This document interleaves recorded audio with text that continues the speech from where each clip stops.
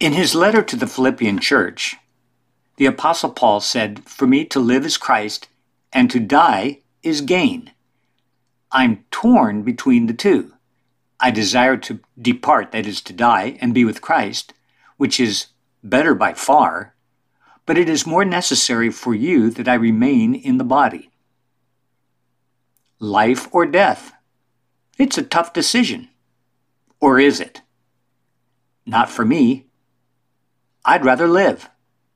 I have a fabulous family, a profitable career, wonderful neighbors, and good church friends. I'm happy. I'd much rather live.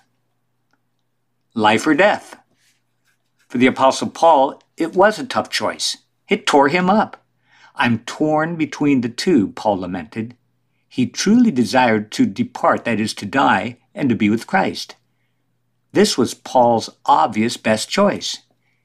If it were not for the people he loved and led to Christ, the apostle would rather die. Life or death?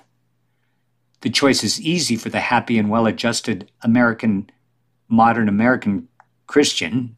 He'd rather live. She'd rather live. So much left to do, so many places to go, so many people to network with. But the stark reality of life's end looms ahead as we unwillingly advance toward the mystery and darkness of death. Life or death? Most people I know don't want to think about it. They hope to make the most of their lives while there still is some time left. The prophet Isaiah well described the live for the now mentality of this generation, of his and ours. Let us eat and drink, for tomorrow we die. Isaiah 22. So, life or death? Well, maybe the choice is easier for the less fortunate than me. The weary, the elderly, the impoverished, sick, hungry, imprisoned, seriously depressed, lonely, grieving, emotionally battle-worn, terminally ill, and dying may cry from their soul, "Let's get on with it. The game is up. My time has come. It's now over." Their souls send a suicidal message of resignation, like the wounded King Saul who fell on his sword when defeat was imminent. For some, it's less about being with Christ and more about ending the pain. Their choice is also easier. They'd rather die. So life or death? An easy choice for life or death may signal the need for further growth in Christ. That is to say, the more spiritually mature we are, the harder the choice between remaining and leaving becomes. This is evidently true, or was evidently true for Paul.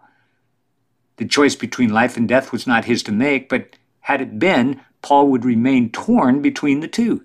He was incapable of making that ultimate decision. He would rather die and go be with Christ, but he knew he had to stay because it would be better for those he loved and devoted his life to. So, life or death? For most of us, it's an easy option.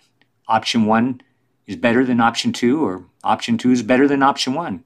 For Paul, however, both options were equally attractive and compelling. Alive, according to the Message version, alive, I'm Christ's messenger. Dead, I'm his bounty. Life versus even more life. I can't lose. So life or death? Is that really the only choice? Perhaps like Paul, God desires me to achieve an attitude of neutrality about my final demise and try to wrap my brain around the real choice. Not life or death, but life here on earth as I now know it versus even more life that will come to me upon my death. So life versus even more life.